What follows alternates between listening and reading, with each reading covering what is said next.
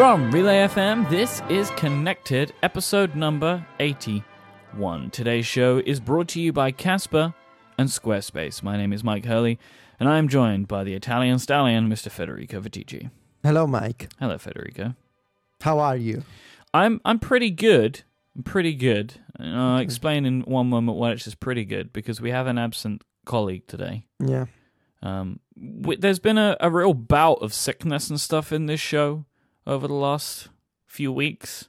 Mm-hmm. It's one of the benefits of having a three-person show, is that, you know, if somebody is sick or indisposed in some way, I can step away and then let two of us carry on. So Stephen's away this week. I thought Stephen snuck onto the honeymoon with our friend Matt and his wife. It could be. He just didn't tell us. He's actually hiding in the closet, you know. So Stephen. He has told me that he is unwell. He's actually told you. He's told me. He's actually told me he's at the doctor's as we're recording this right now. But I shared a room with Stephen over the last few days. We were out in Dallas for Matt Alexander's wedding, and I feel ever so slightly sick again, just a little bit. Yeah, but you're not sick. I mean, no, the guy is not telling the truth. Okay, you know. No, I can get on board with that. We'll question Stephen as soon as he comes back. If he comes back. Yeah, you never know what will happen, right? Myke, let me do the honors here and do the follow-up section of our show. So people are asking, Myke, what are your plans for your home server that you want to do? You know, you talked about Plex. You talked about, you know, setting up a server in your house with a Mac Mini, I think. So what do you want to do? So this is the thing. There's a couple of things that I would like to do with having this Mac Mini home server. So primarily, I want to set up Plex on it. And this is because I know many people that use Plex and love Plex. And one of the things is that we're having an issue with is the speed, the download speed in my home means that we can't necessarily get all the shows that we want to get, but we could stream them from other people's Plex libraries. And when I say shows, I mean home movies. Of course. Yes. But we would be able to stream them from family and friends, their servers, right? Is my understanding of how Plex works. So that would help with us trying to get all of the home movies and videos that we've been trying to get, because it's difficult for us to download them. So that's one thing. So I want to set up Plex for that sort of stuff. And just to maybe have somewhere where I can put all of this media. Because like I have a bunch of movies and stuff, but like I just... when I have them somewhere. I have a question for you. You use Plex? Not really. Okay, because I wonder if on the iOS app you can download locally from Plex. That would be cool. If you from what I remember, you should be able to download things locally, like an offline cache. Yeah, see, that would be good. I would like that, because then when I go on trips and stuff, I could just download from my own server to the iPad. So stuff like that, right? Like I want somewhere where I can put movies and TV shows, so I'll have it on a machine that's doing whatever it's doing. Dave in the chat room, thank you Dave, told me that you can do that. You can download with the app, so I want to do that kind of thing. I maybe want to have something that's set up to do BitTorrent, that we can just leave on to do that stuff when we're sleeping. To download the home movies. To download the home movies and legal, what is it? Not Creative Commons. What is it? Stuff that's out of copyright. I can't remember the term, you know? You know, Myke, downloading home movies from strangers sounds quite dirty. Oh, no, friends movies. You know, like your home movies and Steven's home movies. It's all above board here. I didn't know Steven was into that stuff, but okay. I'm getting out of this conversation. So BitTorrent for something, and then maybe just in general, public domain. Dave, you're really helping me out here today. Public domain movies is the other thing that I'm looking for. You know, like all the out of copyright stuff, and also maybe having some kind of network attached storage. You know, if I just have some big files, so I've got somewhere to put them, so I can just throw them onto the Mac Mini. So these are some of the things that I'm thinking of. This is some of the stuff that jumps to mind. And I wonder if you, Federico, have anything else that you think I could be missing from this setup. I don't know. So what I'm doing with my Synology is torrents, I don't use Plex, but I use DS Video, which is basically the same thing. It's called Video Station. Lets you watch, home movies, that kind of stuff. Maybe you should consider, Myke. I don't know if you have albums or, music that is not available on streaming services. You could also put them on Plex and listen to those. What I also do is I have basically a second tier backup of my Google Drive and Dropbox. So anything I save to Dropbox also goes to my Synology. Just because I have the enough storage and it's good. It's good enough to have another copy. I know people when they set up, maybe this is a little more advanced, but when they do. Usually Mac Minis with OS X server. Some people like to run their own calendar servers or mail servers. That's a little too much, I feel like. Especially when you use Google Apps, you don't really need to, to do the kind of do it on your own kind of thing. I feel like that's basically it, Myke. Just consider maybe music and another layer of backups. That's what I would say. Yeah, backups is a good thing. So basically, part of it for me is having some of the advantages of having a Mac which is on all of the time, because I don't like to leave my iMac on 24/7. I know that there's not a lot wrong with doing that. They don't draw a lot of power, but there's just something about it. I just don't want this machine on all the time, because then it means that like my USB my audio stuff is always on as well.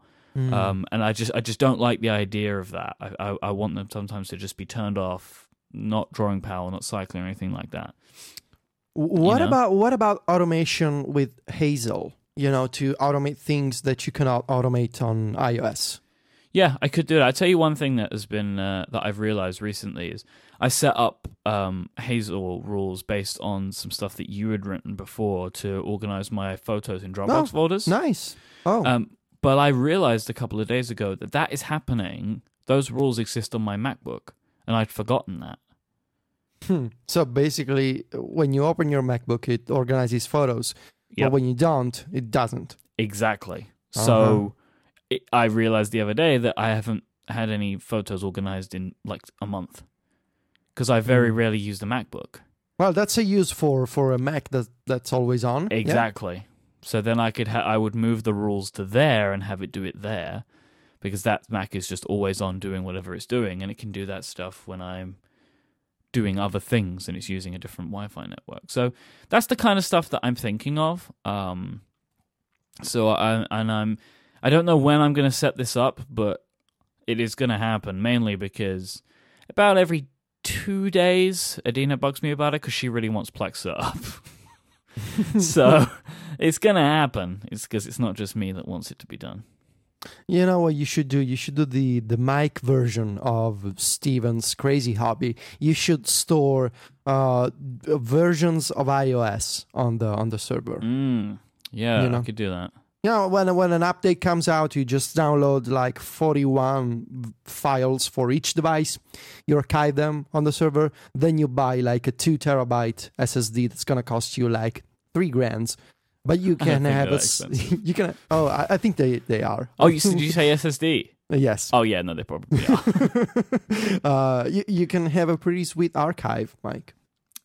I will look into that. I'm sure you will. We have a listener comment. Yeah, Michael. This has been dropped into our document by our absent co-host, and there's no name attached to this. So I'm just going to refer to this person as anonymous listener wrote in. And this is about Apple's software issues being a potential QA problem. So I'll just read this and then we'll talk about it a little bit. So this person says, I get the feeling that Apple lacks the imagination to test much beyond the obvious happy paths. iTunes freaks out for me when it's taken offline and pops up new error dialogues scores of times if left unattended overnight. My bet is that Apple is not testing extensively on machines, say, without an SSD, without an internet connection, and no iTunes music all at once. Like, that is like a potential unhappy path. Like, if you had all of those three things occurring together, are they testing to see what would happen there? I constantly get errors when I take my iMac offline and have strange UI issues that I assume happen because of my late 2013 iMac struggling with its spinning platter hard drive. So this person is kind of outlining here some things that they have, some issues that they have when they have multiple weird things happening at once, or because they have a machine that's slightly out of date.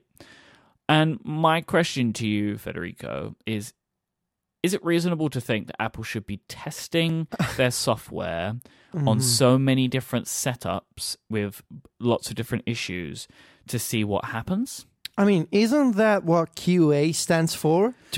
Sure. To test exactly those unusual scenarios. And I mean, they're not so unusual. You know, the internet is down, so how does the app behave? I mean, that's not too crazy to think about. And plus, 2013 is not so old. I mean, we're not talking about it, 2006 MacBook. We're talking just, not even 3 years ago. I think it's reasonable to expect that Apple should test these, unhappy paths, to... Yeah.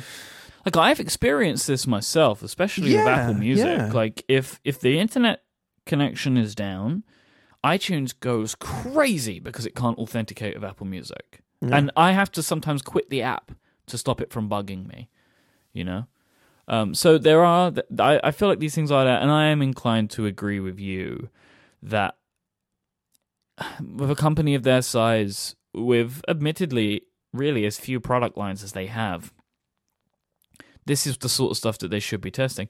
And I expect that they are, to an extent.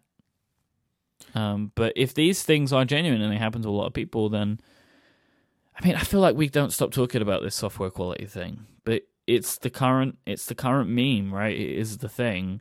And this is a good example, another good example, of where these things start to break down. I feel like, just like app review, we had a story on the site which is last a great week. article that people should read if they haven't already. Graham did an incredible job with that. No, thank you. He's been working on it real hard, and it's been quite the research, effort. Just like app review, I feel like if Apple was a little more open about, this is actually what goes on. We have this many people working on app review, or we have this many people working on QA, and there are different teams. Someone does iTunes, and there's like 50 people do Finder. Just have a little more details would maybe alleviate a lot of these questions and a lot of these concerns from Mac and iOS users. Because right now, app review, Apple QA, it's this black box, and no one knows what's going on inside of it. It's easy to assume there's 3 people because you don't know that there's any. Exactly. I mean, the counterpoint would be, well, if Apple ever said, look, we have 50 people working on QA for iTunes, then when people come across a problem or a bug in iTunes, people would be like, 50 people and they don't catch this. So there's definitely, a counterpoint to be made. But the fact that we have little to no details about app review and QA, as the result of these two parts of Apple being the ones where people speculate the most about. I generally believe that these problems that anonymous listener brought in, those should be definitely tested. And other instances of similar problems, like offline with Apple Music, or even you should try to be offline with some iOS extensions, or offline with document providers. See what happens. It's not pretty most of the time. So maybe there's not enough people. Maybe they didn't test these scenarios. We don't know because we have no details, only our speculation. So again, let's hope it gets better. I saw something pretty interesting on Mac Rumors yesterday. Yeah. It's an app called FlexBrite. Mm-hmm. Now, I saw that too. This application kind of came out, I think, over the weekend. And basically, FlexBrite is a third-party application that produces some of the effects that Night Shift does on 9.3. Yeah, only it's basically ugly, and the effects are not as pretty as Night Shift. I bought the app last night. So did I, and it is a UI nightmare. It's like horrific. Someone, through the controls all It over looks the like screen. UIKit threw up, right? Yes. Like there's just UIKit buttons everywhere. It barely makes any sense. Like the opening screens are horrific. Like they've taken some screenshots and they're all like distorted. Like it is it's terrible. Real ugly app. But it works. Though. But it does work. Yes, it can set the screen, so not just inside the app, but in any app on the home screen, other third-party apps. It can change the colors of the screen to be essentially more yellow, and if you switch to warmer colors, so the idea is similar to Flux and Night Shift. There's a slider, you can move from cool to warm colors, and if you go all the way up to the warmest setting, it's actually quite green, not even yellow. I don't think they really suggest that you do that so much, right? That they make suggestions in the same way that Flux does, but it gives more. So, for example, Flux on my Mac, the colors towards the end of the evening get warmer and warmer. That doesn't happen with Night Shift. No. And so sometimes I'm editing late or something, and my Mac feels more comfortable to my eyes than Night Shift does. So Flex Bright will give you some of that. Like it will go warmer and warmer and warmer, right? Like as the day progresses. And the way that it does it, it's quite interesting. So it sends you a notification to alert you to either take some eye exercises, which I thought was kind of cool, because it's saying, to try and prevent eye strain. And then we'll suggest to you to change your brightness, or it will do it automatically when you open the application. And then, as you say, it works throughout the OS then. Now, Mac Rumors is saying that basically the way that this has been done is there's no private API. The Flex Bright developers are taking advantage of a native Objective-C library that filters the blue light from the iOS screen. And Mac Rumors also suggests, quite strongly, that Flex Bright and Apple work together on this. Yeah, that was strange. I've been thinking about this. What I think this means is they worked closely with App Review. Could be. I don't think that Flex Bright and Apple have a business partnership. I don't think that. It just feels odd to me that to say that they're not using private APIs. And I say that not necessarily because of the brightness and the colors, but because of the dark mode. Have you seen that? Yeah, but that's just... That's the inverted accessibility colors setting. That's an accessibility setting, but I don't recall of third-party apps being able to change that accessibility setting at a system-wide level. Right, but that might be what this native Objective-C library is. That might be in there. But what's the name of... I mean, it's the first time I see apps, not using private APIs being able to do this. But who's ever tried? On the App Store, no one, because it's a private API. Well, Flux tried, but it was a side-loading thing. Is it private, though? Is it... I don't know. Could it be just part of this Objective-C library? No. It's an implementation detail, really. Right. The key discussion is, did Apple really work with this company to have a third-party brightness changing tool? So I think that this went through App Review, and it got bumped up, and they worked with somebody a little bit higher than the regular reviewer to let this through. That's how I look at this.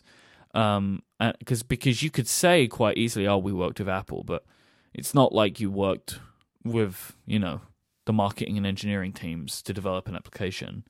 It's like you made this app, and then Apple kind of helped massage it with you, like saying, for example, no, you can't do this automatically, you have to do it by notification. That's what I think's happened here. Why do you think they did that?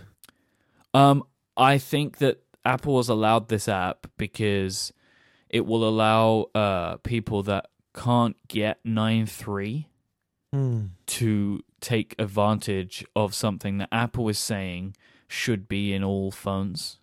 No, it's not just 9.3, it's people who can get iOS 9. Yeah, that's what I mean. So anybody who can't get 9.3, because they can't get iOS 9. Let me check this out. So what's the system requirement for Flex Bright? Let's see if it supports iOS 8. So from the Mac Rumors article suggests that it will be able to. FlexBrite is available on devices running iOS 7 or iOS 8. Okay, yeah, the App Store says the same thing. So that would be my thinking, is that they're allowing this, maybe helping this come to the store, right, in the whatever way they need to do this.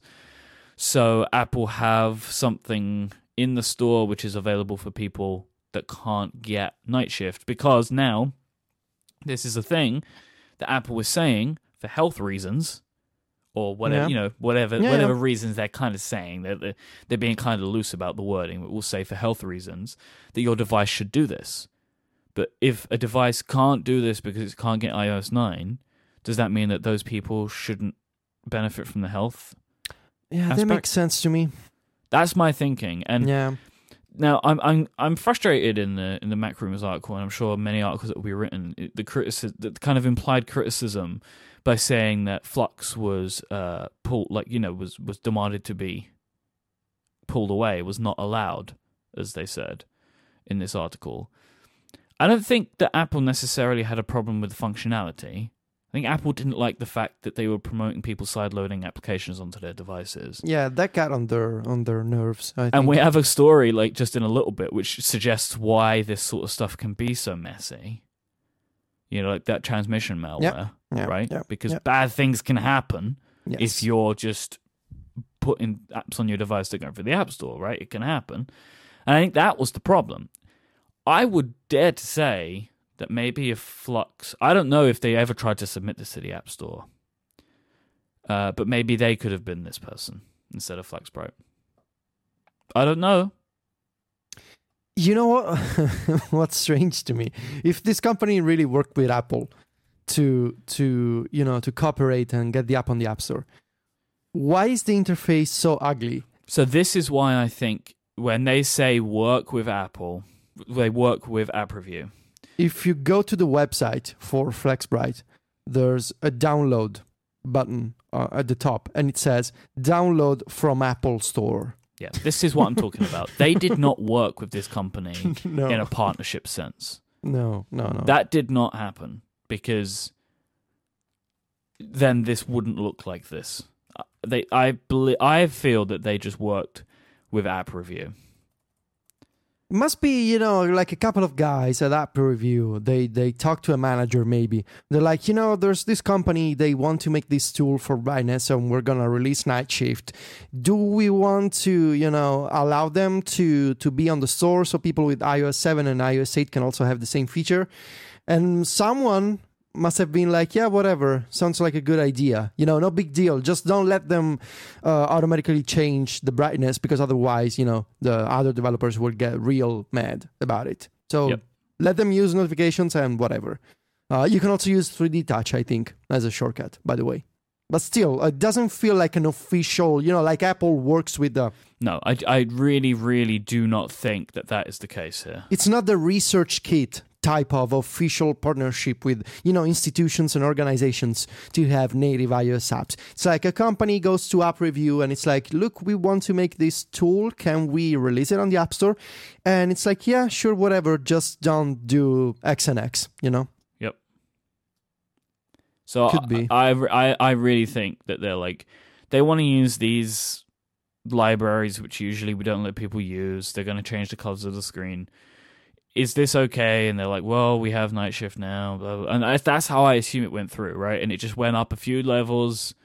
Maybe it went to somebody who works under Phil Schiller, and they were like, yeah, okay, we'll let this through. Yeah.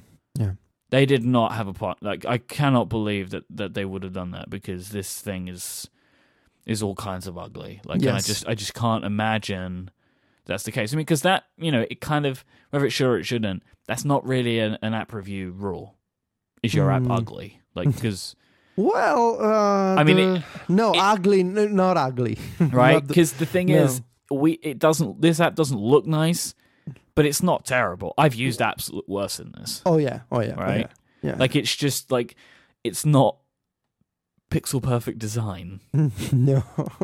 But, I've just had a scan over the Flux stuff, and there doesn't appear to be, from what I can see, any kind of hint towards the fact that they ever tried to work with Apple directly?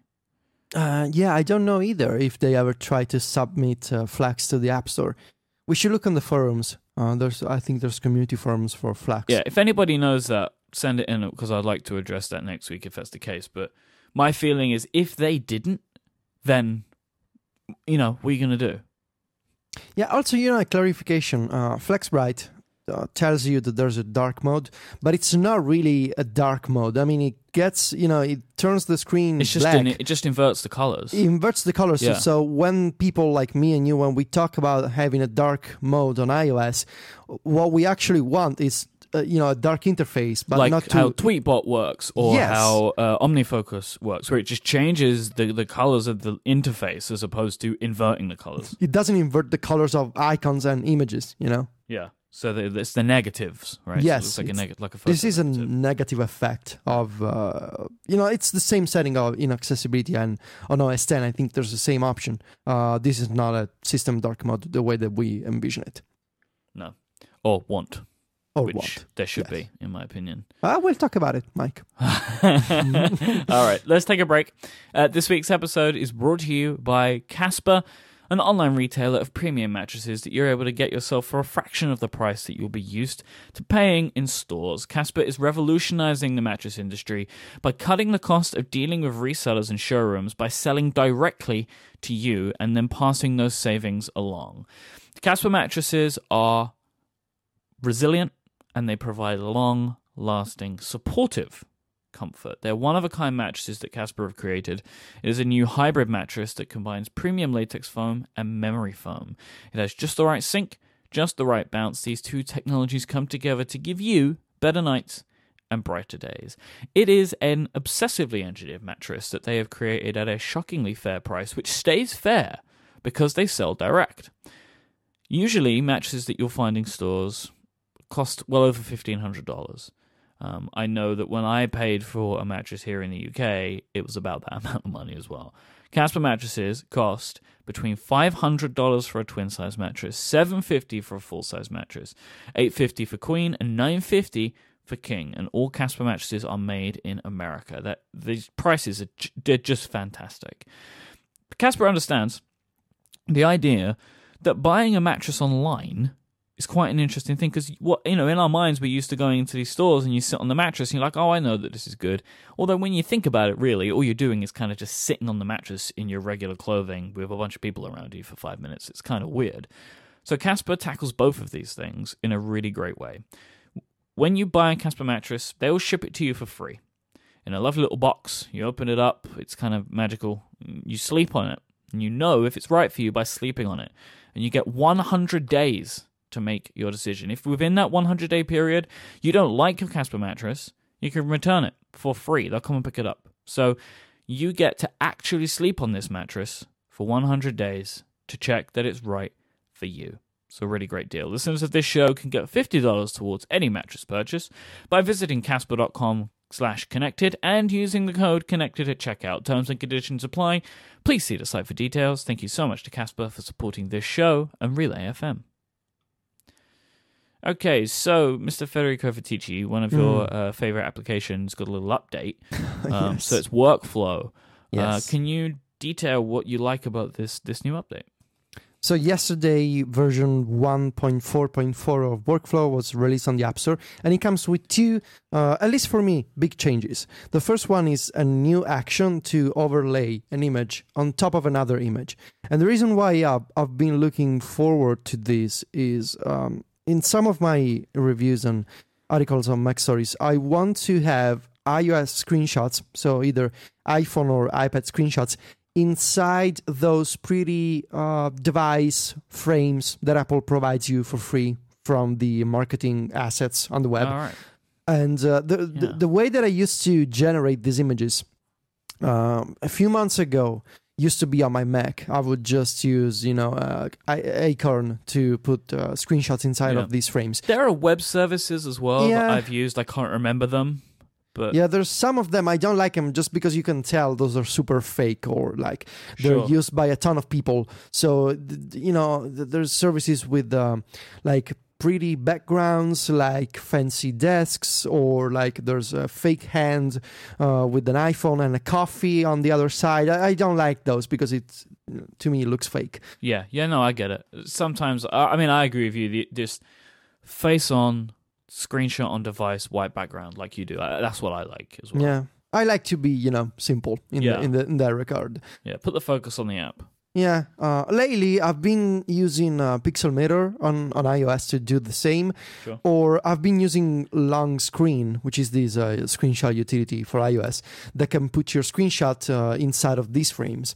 The reason why I want to automate the process is I want more control, and I want to mix and match iPhone and iPad screenshots. I want to control the alignment of those screenshots. So with the new overlay action, you can take an image to use as the background, which in my case is the iPhone 6s Plus frame or the iPad Pro frame, and you can put an image on top of that image, and the result is a JPEG that you can save to the photo library, or you can share with extensions. In my case, I save it to the Photos app, and I later upload it to my CDN. So this is super convenient. You can automate anything about the process. You can control the size. You can control where the file comes from. In my example, I store the assets in iCloud Drive just because it's faster than fetching the file from Dropbox, because it runs natively on iOS all the time. So that's super convenient. It's gonna be real useful when I put together longer reviews or stories for the website. All right, so I have a question for you. Yes. How do you how do you position them? Oh well. Workflow has an option to paste the image at the center of the background image. And the way I did this is I cut the frames precisely so that I knew the black portion of the screen would be where the image would be pasted onto. It's just a simple calculation with the pixels. And I had a little bit of trouble with the PSD for the iPad Pro, so I asked my girlfriend Sylvia to take care of that for me, and she centered the iPad frame so that the workflow would be image would be pasted, in the right position. Right. It's just a toggle that you say, I want to overlay in the center, and workflow takes care of everything for you. So you just need to make sure that you have the assets. Yes. That will allow that alignment. Yes. So I guess, can you lay images next to each other as well? No, there's a separate action for that. Nice. Yeah, there's combine images, which I use at the end of the workflow. So after I paste, each screenshot into the device it belongs to, because I do calculation to see what's the resolution here. Do I need to paste on inside of an iPad or inside of an iPhone? Is it portrait or landscape? At the end, each of these iPhones and iPads is joined with a combined image action. So it does it automatically. All you do is go to the screenshot and say, put it into a frame, and it works it out on its own and puts it into the correct frame for you. Yes. Federico. I know yesterday I got a lot of people that were very happy on Twitter. Someone sent me a gif of Jesus as a thank you. I mean, sure. That's a big thank you. It's about as big a thank you as you can get, I think. There's also another action, Myke. It lets you convert. This is quite nerdy. It lets you convert HTML back to Markdown. So usually you hear about people converting Markdown to HTML. But what I kind of glossed over this in the review in the release notes. It's like, I have loads of apps that can do this, but I didn't realize it's the other way around. This is the other way around. So you have HTML and you want to clean it up, but turn it into Markdown and plain text. The reason why I need to do this, when I'm using Safari on my iPad usually, and I want to link to someone else's article on Mac Stories, I want to quote some text from their website. Mm-hmm. If you only use copy and paste, with the iOS copy menu, you lose all of the formatting. And of course, iOS doesn't have any, rich text to Markdown conversion tool. Can I just take a break one moment there, sure, and just say how ridiculous this is? I know. The copy and paste menu needs a serious overhaul in general. I'll tell you what, let's take a... carry on. We'll take a beat about that in a moment. Okay. So with this workflow, I can select some text, run the workflow. It finds the rich text in Safari, turns the rich text to HTML. That's a built-in feature of workflow. And then the HTML is converted to Markdown. So when I'm in drafts or editorial, wink, wink, Myke, editorial, I can go on without having to see HTML. But when the link post will be published, there will be the original formatting from the source, from the website. So it's a nice way to not lose any formatting when quoting other people.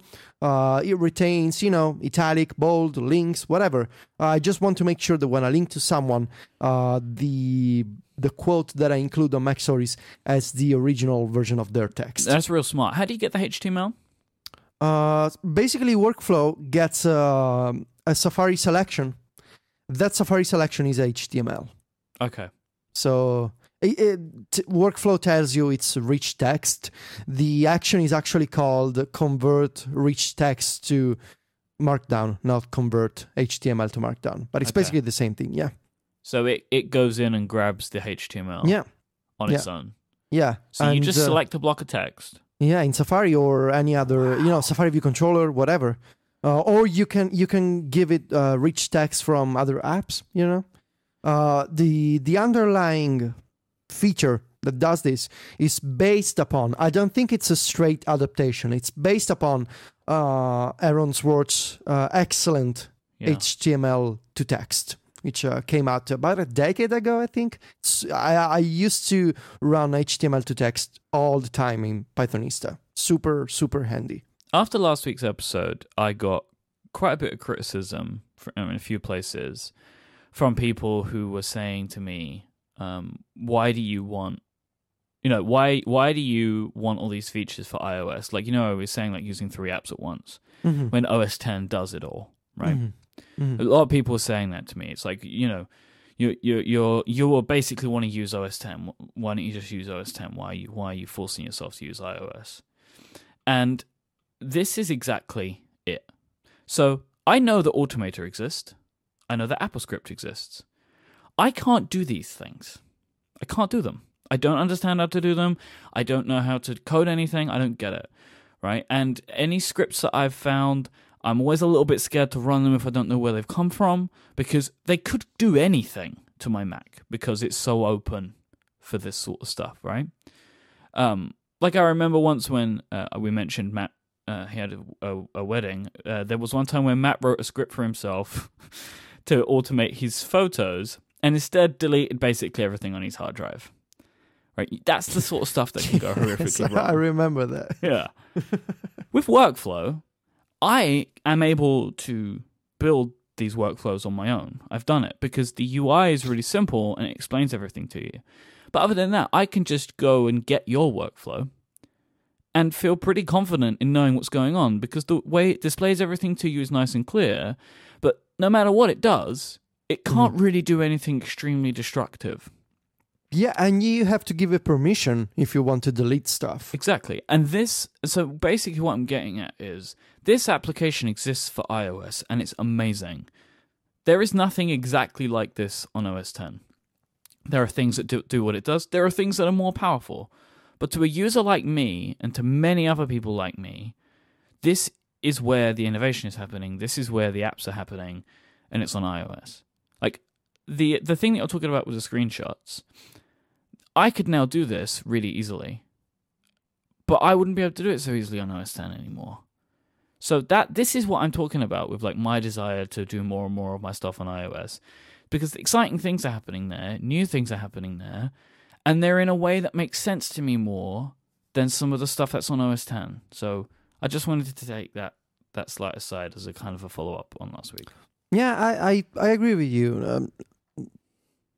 When just because you're able to do more or more powerful things on a Mac or a PC even, it doesn't mean that people who don't want to use those computers shouldn't have access to the same features. Meaning, if some people can do this automation in a better way on a Mac, with Keyboard Maestro or with Python, doesn't mean that iOS people who want to use iOS are stupid or that shouldn't have access to the same automation. It's just in a different package. It's more user-friendly. It's different. And if you can do it, and you can do things more powerfully and easier on the Mac, then you should. Yes. And you should be happy about that. Yes. But I can't. And I don't want to take the time to learn. When I'm able to do these things on iOS, easier for me. That's what it is. All right, let's move on, because now we've got a ton of other stuff. So Patrick in the chat room sent us a note to a forum post on the Flux forums. And this is from Lorna from the Flux team. And what it says is, we'd love to offer Flux in the official App Store, but we need some help from Apple. If you want to send them a nice note telling them how Flux has helped you and you'd like to see Flux in the official App Store, you can submit feedback. This is kind of like what they wrote in their blog post. Yes, this is what I remember from the forums. Yeah. But again, what this suggests is we need affirmative action as opposed to we submitted it and they rejected it. That's what I'm looking for. Yeah, what this suggests is like they pulled us, help us get in there, but basically this doesn't say to me that they ever tried to submit it in the first place.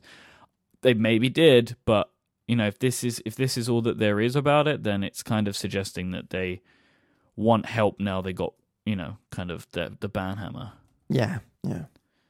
So there you go. Right, rich text on iOS. What do you want to know, Myke? Well, I just want to moan about it. Okay. I think this is one of the biggest failings of iOS. I think it's ridiculous that rich text cannot be stored from application to application on the clipboard. The fact that I can have a bulleted list in one app and I copy the bulleted list and I paste it in another app and then I've got asterisks instead. When again on the Mac, that is no problem. It retains the bullets.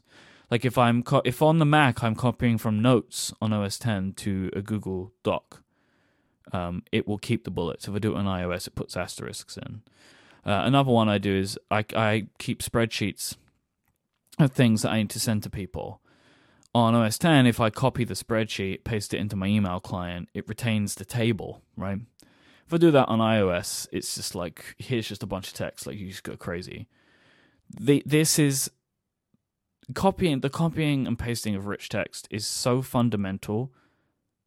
I can't believe that it's not part of iOS. It makes no sense to me. I'm going to tell you why that's the case, Myke. So I know for a fact, and I'm pretty sure it's still the case, that Apple itself uses different frameworks for rich text across Mail, across Notes, across Pages.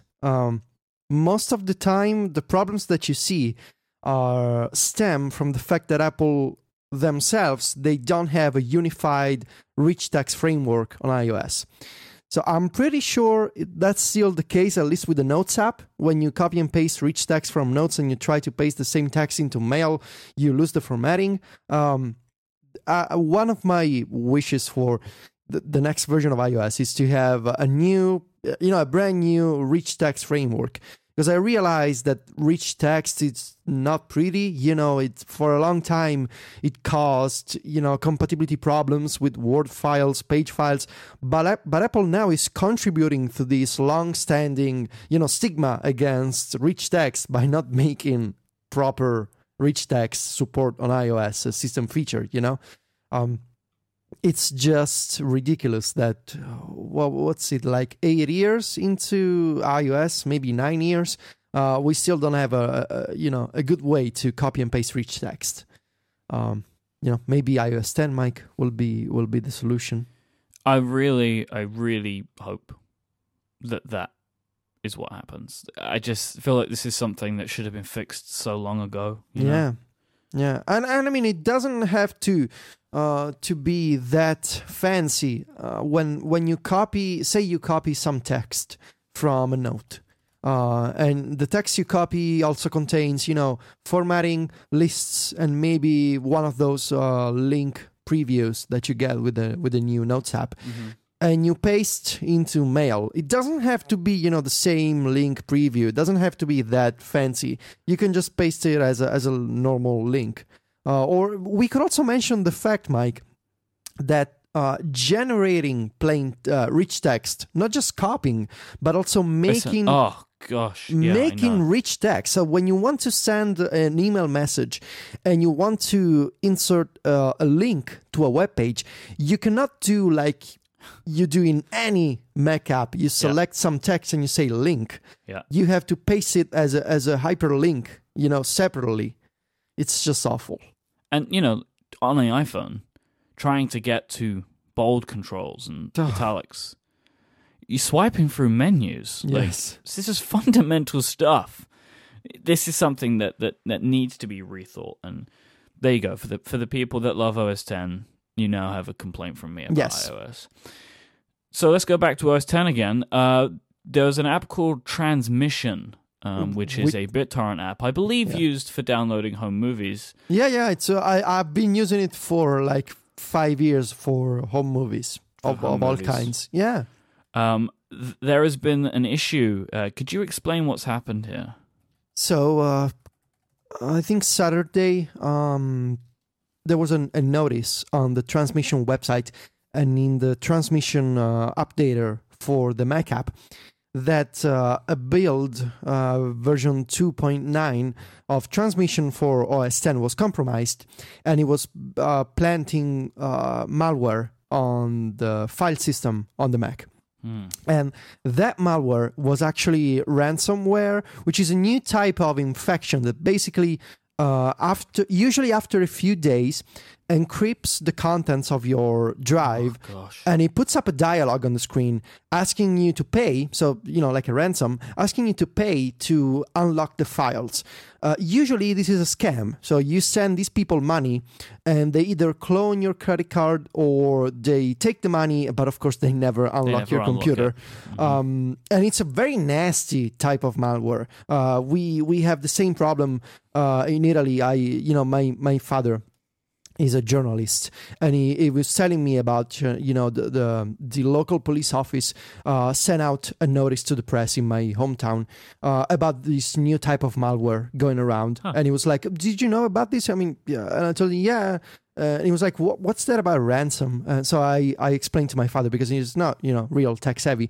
I explained to him. So it's definitely one of the new trends among bad people. Now the Transmission case is quite peculiar, because the Transmission, of course, the app is not available on the Mac App Store because Apple doesn't allow torrent clients to be releasing there. But it was using Gatekeeper, which is Apple's security measure on OS X, which the user can launch a Mac app, download it from outside of the Mac App Store by granting permission to use that app through Gatekeeper, which is a certificate-based mechanism that authenticates the usage of that app. Apple, as soon as it was informed of the security breach and the malware infection with that Transmission build, revoked the Gatekeeper certificate from that build, so people were no longer able to download the app. But according to the Transmission developers, over 6,000 downloads were made through the website to download an infected version of Transmission. And it's not clear if anyone came across the ransom notice yesterday, because the 2 or 3 day notice was due to expire on Monday, I think. So Apple rushed immediately to revoke the certificate, and the Transmission folks replaced the corrupt build on their server with an updated version without the malware. What's quite scary is two things. One, Gatekeeper is convenient, so Apple has a kill switch for this type of bad stuff that can happen outside of the Mac App Store. But of course, it only works after the fact. It's retroactive. When Apple finds out, it's not even really retroactive, is it? 'Cause it doesn't fix anything. It's like a band-aid. Prevents from happening again. Apple only finds out after the fact. Even if they keep a close eye, on Twitter or social media or, developer websites, they only find out after X number of people have come across the problem. And the second question, which is actually quite scary, is how did this happen? Yeah. So the transmission developers, they released this new version of transmission for Mac, I believe after 2 years of the last update.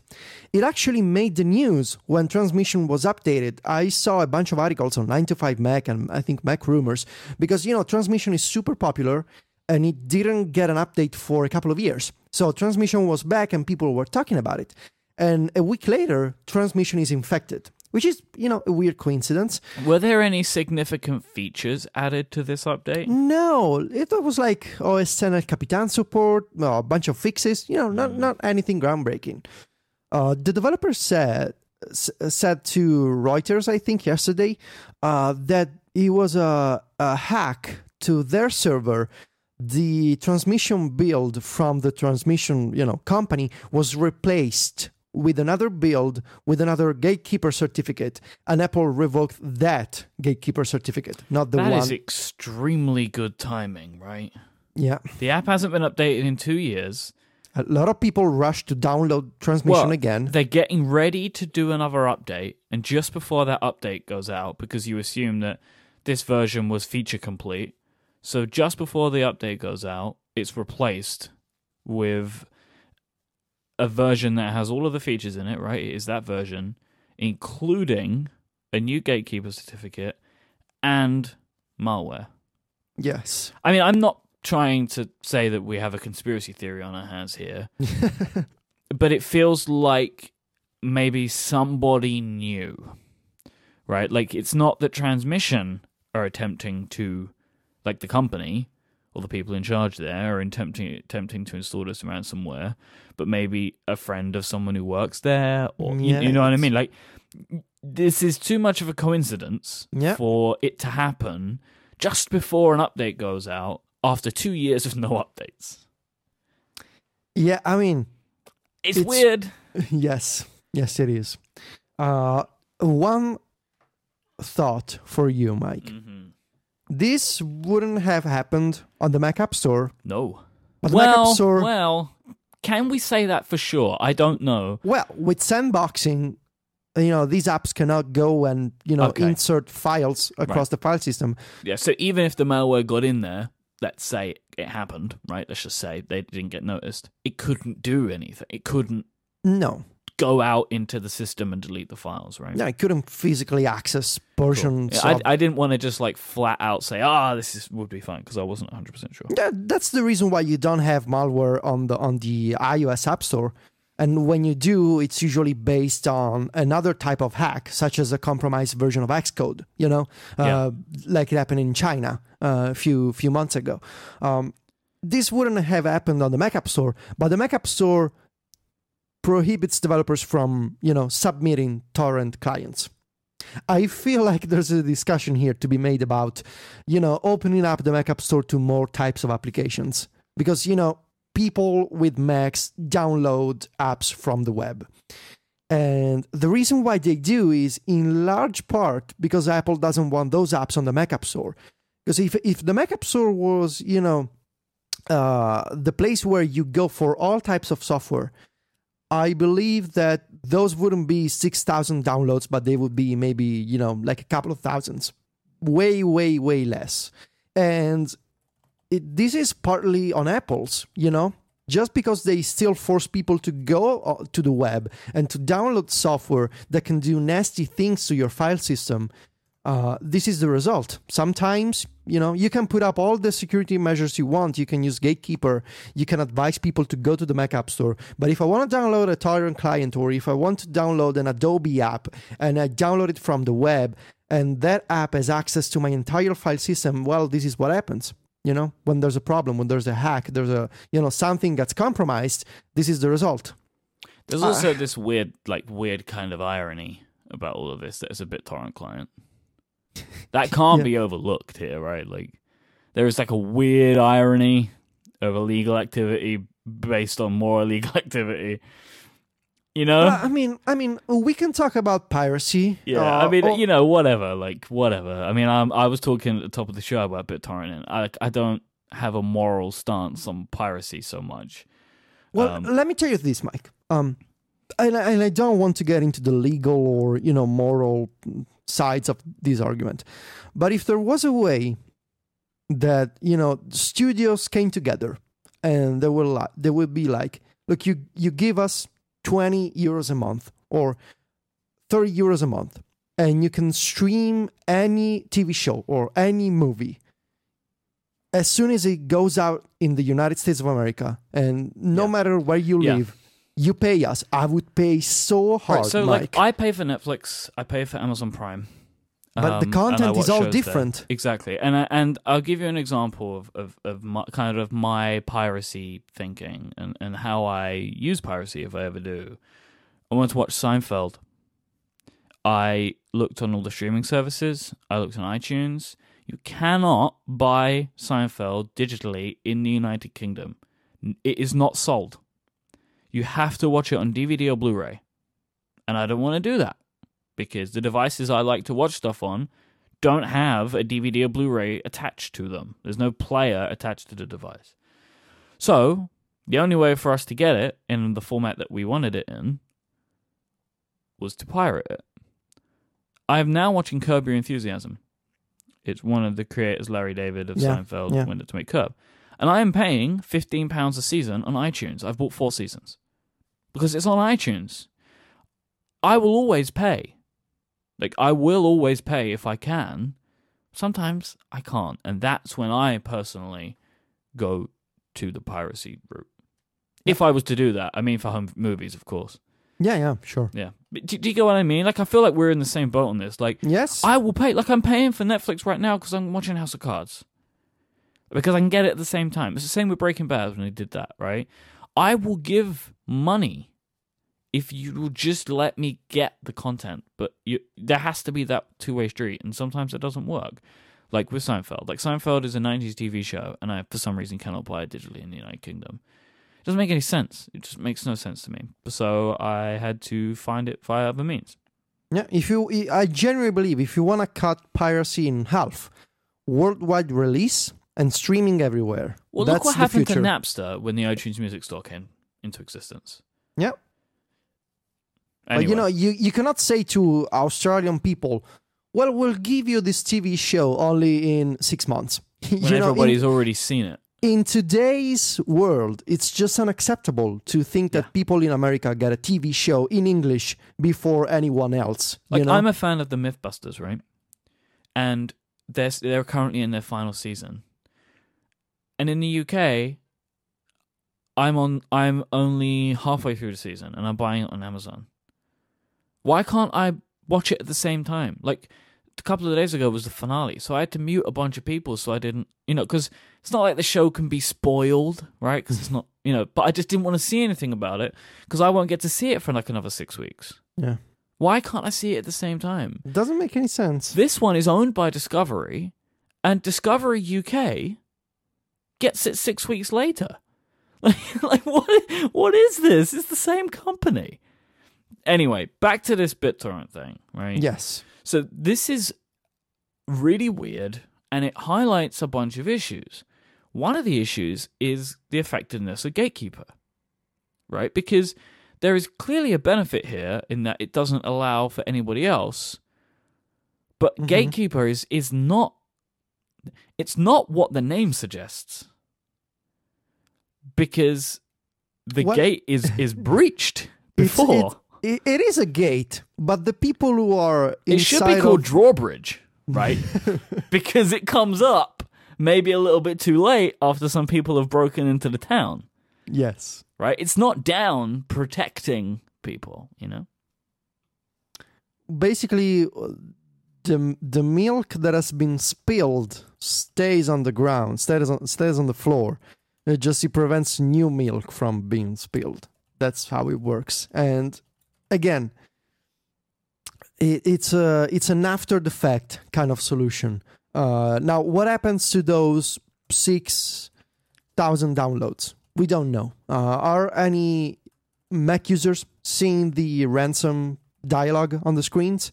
We don't know. Does Apple have a solution? If you have an affected MacBook, you bring it to the Genius Bar and they fix it for you? We don't know. Should they even? Should they? What type of encryption do these hackers use? It's a lot of questions, and there's no solution that I know of. They acted kind of quickly. I mean, 2 days isn't too bad. Still, we don't know how many people. In a funny way, though, this just further pushes the problems of the Mac App Store. Yes. Right? Yes. If you ignore this app, ignore that it is a BitTorrent app, which would never get in the Mac App Store anyway. Let's say it was something else. Like an app from Adobe. Well, we had it a couple of weeks ago, right? Where Adobe, like the Creative Cloud update, was deleting files from people's root directory, right? Yeah. When it was like deleting the Backblaze files. That wouldn't happen if it was in the App Store, if sandboxing was in effect here. So, to stop this kind of craziness, these apps should all be in the App Store. But the App Store isn't good enough via the standards of the traditional developers. It's like, in a funny way, it just comes back around to being like, well, if the App Store was more inviting, maybe this stuff would happen less. Let me ask you what some people may see as a crazy question, Myke. Do you believe in the future people shouldn't be able to poke around and play with the file system? I don't know. I mean, the way I see it is... Okay. I think that in future operating systems, like what we have now and what may continue... Don't be scared, Myke. Go on. I think that it should be locked down like iOS. That's what I think. I'm thinking the same thing, actually. If you give someone access to the file system... You shouldn't take it away. You shouldn't take it away. Sure. That makes sense. People have always been able to poke around, play with, things on a computer. And, one of the big reasons people like computers is that they can change anything. They can have a command line, they can customize the entire experience. But eventually there's going to be problems. And the moment that you give access to a user to the file system, you also give access to developers. Developers can screw up, like Adobe did, or developers can be compromised, like Transmission was. And that's going to be, problematic. I personally, this is going to sound like heresy to some people, but I wouldn't mind the future where you have to jailbreak a Mac if you want to poke around and do crazy things. Just because the net benefit of increased security for everyone, provided that Apple comes up with ways to, Yeah, like this is the other part of this, is like, in the same way that I'm saying this, I feel that there also needs to be better tools. Yes. In these future OSs to counteract the fact that a lot of this tinkering is taken away. Yes. Now, I don't know what this stuff looks like, right? But like, if you're thinking about what the future of operating systems look like, it's that. I mean, security is so important, and iOS is more secure because it was built specifically. And that's a fact. It's like you just think about these things in a specific way, and they're like, well, third parties are the problem in a lot of instances. Let's restrict them. Right? Yeah. And so if you're thinking about what future operating systems look like, Mac OS or Mac OS 10 will not be around in 100 years. It will be something else, right? And I think that that something else will be closer to iOS than OS 10. I mean, just think about it. What if the future is VR? And in the future you work in VR. Hold on. And you give developers, you give a third-party access to your VR system because, that's the way computers have always been. What if that someone plants a virus in VR and that virus is like a scary monster that creeps up on you and scares you and you have a heart attack and you die? Huh. That's a real... I mean, I get where you're going, crazy. But that's a big stretch. Is it crazy, though? Is it crazy to think it's a little crazy. It's a little crazy. I gotta say. I mean, I get what you're saying. it's a little crazy, but I get it. I'm just saying. Whenever you, from an ideological point of view, computers should be open, and I get that. It's just when you give people openness, some people screw up badly with that access, and I wouldn't mind a future where you shouldn't be able to plant malware, or you shouldn't be able to, to change files in the file system that can break your computer. I'm not saying that people want to use Macs to plant malware or to break critical files, but they have the option to, right? And that shouldn't be an option. I wouldn't mind a future where everything is more secure. There's still the ability to customize a lot of things. There's better communication between apps, so you can choose to save documents whenever you want. There's better support for exchanging data between apps. But it's just, I look at this transmission story and I'm like, this shouldn't be possible. Why is it that you have to go on a website to download some software and that software puts up a ransom on your screen? I get why the political side of things is like, yes, you should be able to download any type of software from the web, and then if that software has a problem, well, that's your fault. But it shouldn't be this way, It's like selling a car without an airbag to consumers. If you crash your car and you don't have an airbag, well, that's on you. But it shouldn't be that way, Mm-hmm. Maybe I'm just weird. I don't know. Steven is never going to leave us alone again. Steven is going to be aware upset. of this, right? Steven is going to... I know. There are so many things we've done this week that, he will just be screaming. I've said so many wrong things for a lot of people. Oh, God. Don't die. I'm trying not to. Oh, dear. All right, let's take a break, and then on the other side of this ad, we can maybe upset some more people. This week's episode is brought to you by Squarespace, the simplest way for anyone to create a beautiful landing page, website, or online store. You can start building your own website today at squarespace.com and enter the offer code WORLD at checkout to get 10% off your first purchase. With easy-to-use tools and templates, Squarespace helps you capture everyday detail of what drives you, because if it's worth the effort, it's worth sharing with the world. Squarespace puts all the power you need into your hands, takes away the things that you don't want to have to worry about, like scaling, hosting, what to do if you get stuck with something. They make sure they've got all of that taken care of. With their state-of-the-art technology, they will power your site and ensure security and stability, and they're trusted by millions of people around the world because of that. They have 24/7 support with live chat and emails. If you get stuck with something, they have people on hand to help.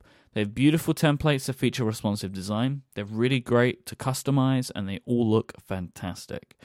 They have rock-solid fast hosting, a commerce platform to sell physical and digital goods, and so much more. If you sign up for a year, you'll get a free domain name, allowing you to choose exactly what you want your site to be called. Squarespace plans start at just $8 a month, and you can sign up for a free trial with no credit card needed today by going to squarespace.com. And when you decide to sign up, don't forget the offer code WORLD, WORLD, at checkout. You'll get 10% off your first purchase and show your support for Connected and Relay FM. Thank you to Squarespace for their continued support. All right, so Federico, you've been using drafts recently yes. in a new way for you, and we've been meaning to talk about this for a bit, so I'd be interested to know what you're up to. So I've been using drafts as a blogging app, as my text editor of choice for not just notes, but for articles, for stories, for reviews, and newsletters, everything that I do. Okay. Which is odd because, drafts is not positioned as a text editor. It's more of a, capturing tool. You open the app to jot down a note real quickly, and then you share that text with other apps, usually. It's where, I believe the tagline of drafts is, it's where text starts, or something like that. But actually... where text starts, that's the tagline. And that's kind of what it's become and kind of where it started, right? It was like you have something that you want to throw in and then you put it somewhere else, and it's incredible for that and has really grown more and more over the years. Yeah. And it's grown so much that at this point with iOS 9, so split view and the shortcut bar, you can do a lot of things in drafts that are not too dissimilar from what you can do in Run Writer or even editorial. And actually, it can be even a lot more than those apps because of the insane control that drafts gives you over, the creation of actions and, keyboard commands. So what I did is I wanted to see if I could use drafts to initially just to create linked posts. But I liked the experience so much that I started using it for all types of articles on Myke Stories. So I came up with a few actions that I use all the time. Those actions I pinned to the shortcut bar for easier access. And I started using drafts mostly in split view next to Safari or Tweetbot. When I'm linking to something and I want to, look at the web page at the same time. But also when I'm writing reviews, I can use drafts, next to notes. So I can look up, my first impressions of an app, or next to photos. So I can double check screenshots, or next to the app I'm writing about, so I can try the app and write on the other side. Drafts, the big problem is it doesn't use Dropbox for sync. It uses iCloud. And I come up with actions to sort of replicate having Dropbox sync. I basically just, every time I make a change to a draft, to a text file, I save the drafts to my Dropbox account. So if I want to, I can go back to Run Writer or editorial and I can make changes in Dropbox as well. It's not ideal. I wouldn't mind a feature where drafts connects to your Dropbox account, but for now it's iCloud. One thing that I really liked is the ability to do all kinds of actions and to browse community actions. So the reason why I like drafts is Greg Pierce, the developer, is super active with the app.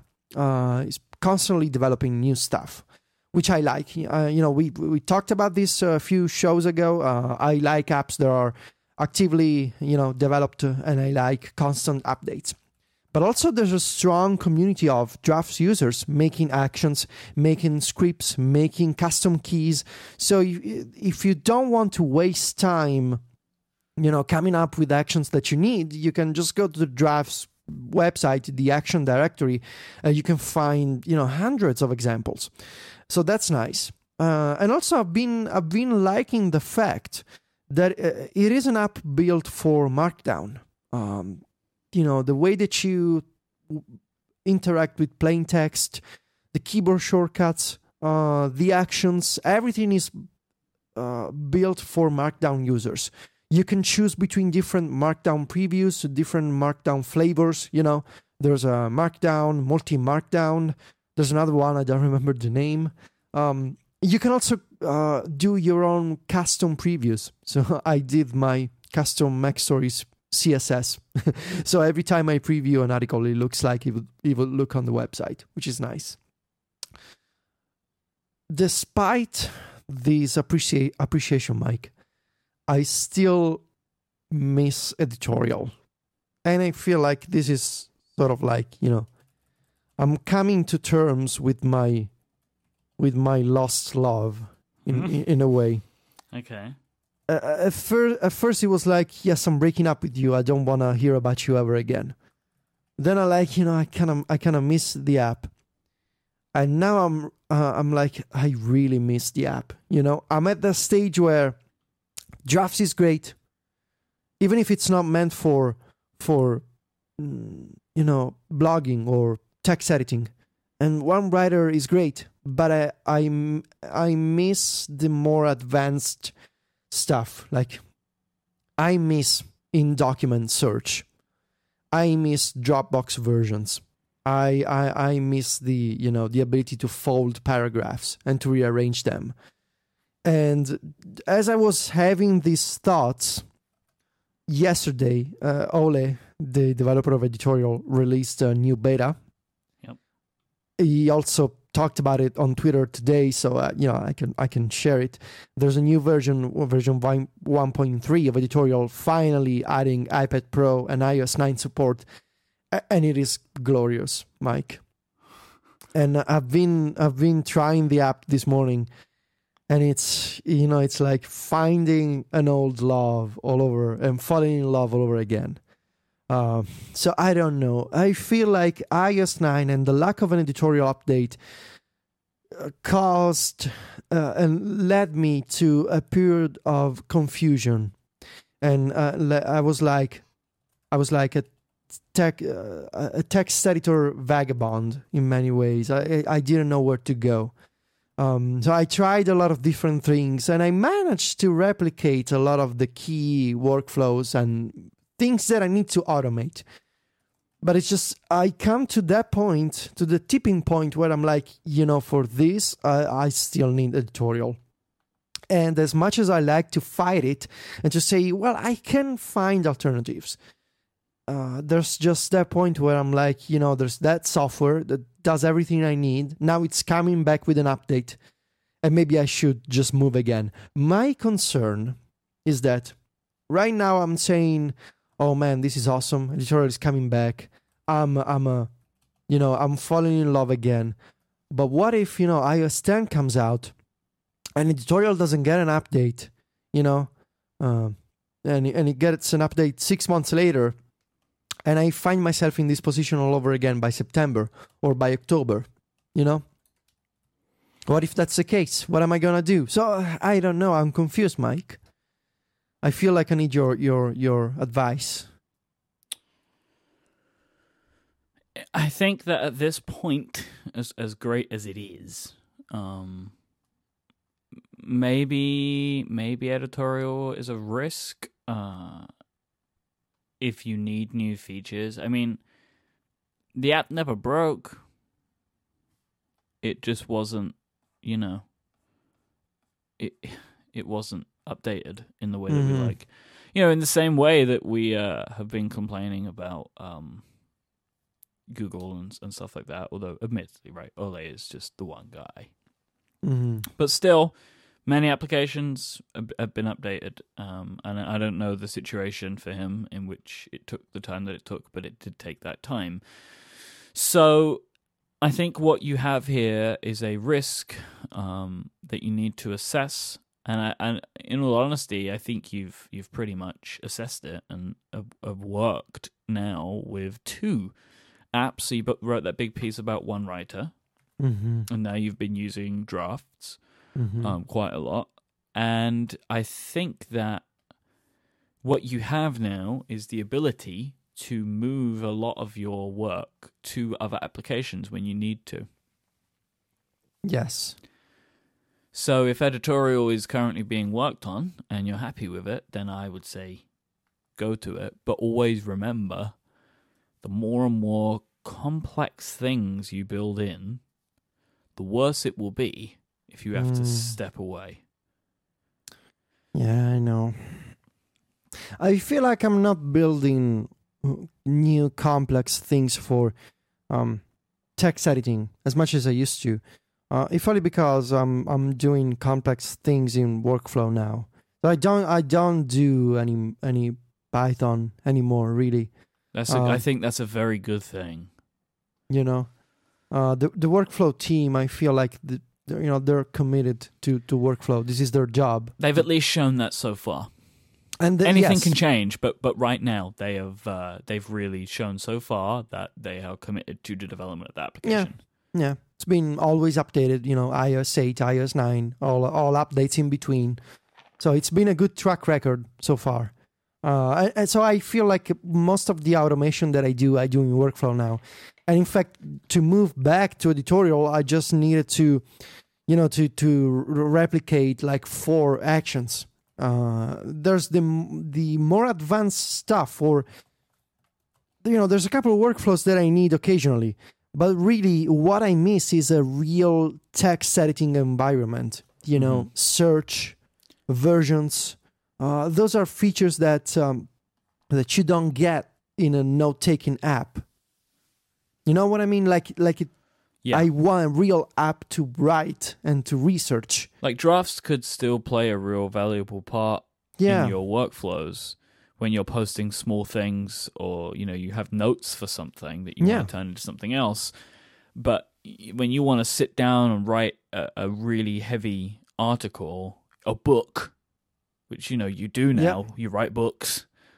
You may. What am I gonna do? You maybe want to be in a app that is completely dedicated to that type of thing. Scrivener is on the horizon again. I know. That might be again another one to think about a little bit later down the road, if it ever does come out. There's also Ulysses. Yeah. What is the situation? Have they got an iPad app out? Almost. Okay, so there's another one. Very, very soon, Myke. Man, it's so interesting to me that there's so many text editors, but it seems like there is a real market. People want that stuff. People write on these devices quite a lot. Yeah. I've been playing around with OneWriter a little bit more, and that is a great app. But I did receive a editorial beta invite today, so I will be trying it out.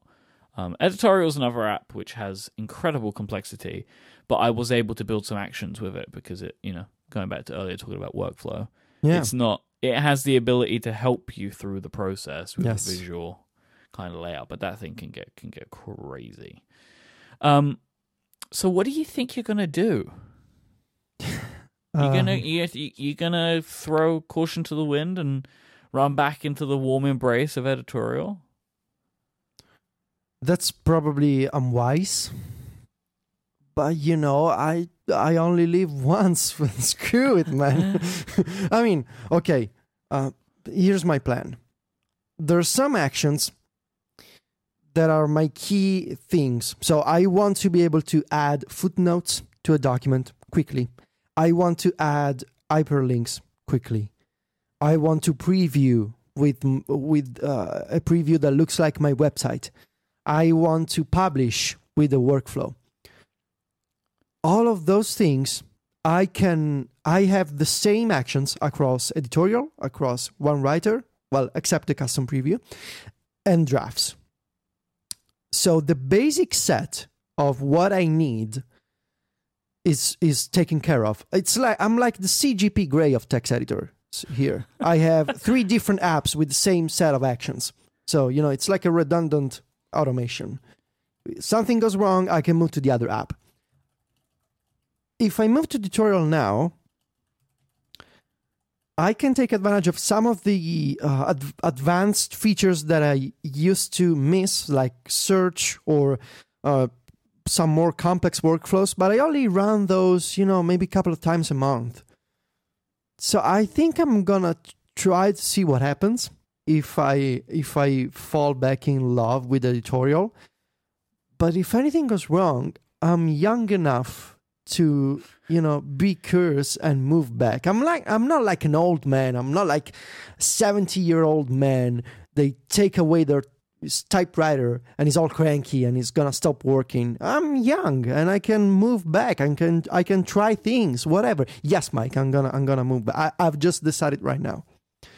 Oh wow, look at that. Yeah, I mean, what's the worst that could happen to me? Worst case scenario, we do another show, but that's not bad news. That's more content, Myke. we love the content. You like content? Yeah, I'm a big fan. But so going back to drafts a little bit, let's give drafts a little bit more. It's love. Amazing. No. It's not that I'm hating on drafts. No, I know. But so originally we were really just going to talk about drafts, but now editorial's thrown a big Python spanner into the works. Yes. I really feel like Greg is one of the top developers for plain text and note-taking on iOS. Yeah. Drafts is seriously amazing. I mean, the amount of control that it gives you with the variables, the actions that you can make, you can mix and match traditional steps in actions or JavaScript. So you can write your own code and interact with the drafts. And I do that for some actions. And it's super handy. iCloud Sync works well enough, across the iPhone and iPad. you can integrate with web services. There's Safari View Controller if you want to have a web browser inside of Drafts, which is great. And really, the strongest point in favor of Drafts, I would say, is the constant support. So if you're on the beta track on TestFlight, there's a beta every other day, basically. And Greg is always working on Drafts. It's what he does. He works on Drafts and other apps for iOS. It's his job. So, I mean, again, let's compare it to editorial again. If there is a new feature, Greg puts it in. Yes. Right? Like, it is in, and it's in quick. Yes. That's a big difference. Like, this is an application that you can bank is going to get updated. Yep. Right? iOS does a split view, well, Greg is going to have split view. Yeah. You can count on it. And it's not just that either. Like, it's like, okay, I want to build a JavaScript engine inside of this thing. Yep. So he just does it, right? This is an application that is incredible. And, look at things like Apple Watch, right? Like, he finds a way to make something interesting there. Yeah. Widgets. Yeah. Or, the keyboard on the iPad, you can customize the shortcut bar. 3D touch. I mean, it does everything. As soon as iOS changes, Greg is on it, So that's a big point for Drafts. And I would say that if you don't do any long form editing, if you don't need to do any project based organization of a book or of a large essay, I would strongly suggest Drafts. It works really, really great. I've been keeping an eye, Myke, on IA Writer. Yep. So these guys don't have a lot of nerd cred in the iOS community, and I think it's because of a patent thing they did a couple of years ago. Not only that, they had like a massive update, and the app was kind of weird and super expensive, and it was broken. Like, it was, I don't remember what happened, because at one point there was like both IA Writer and Writer Pro. Yeah. But now there's no more Writer Pro. It was very. I don't remember exactly what happened, but I remember there was a big to-do about something they were up to. Yeah. Anyway, I believe they tried to trademark something, or they tried to file a patent for like a text syntax feature. I don't know. Anyway, if you discard the drama here, IA Writer is a really solid text editor, Myke. It's got a lot of options, a lot of writing tools. My only complaint for now is that it doesn't have a shortcut bar, with customizable keys. So I cannot use it for multitasking, because you cannot show the shortcut bar. You can show the shortcut bar in multitasking. You cannot show custom keyboard rows in multitasking. So it's solid, but not yet for me. So IA Writer tried to patent syntax control. Yeah. There's a big article on the Verge forums about this, which I'm gonna put in the show notes. It's got lots of tweets and such if you want to read it. But yeah, they were threatening people that wrote other iOS writing apps.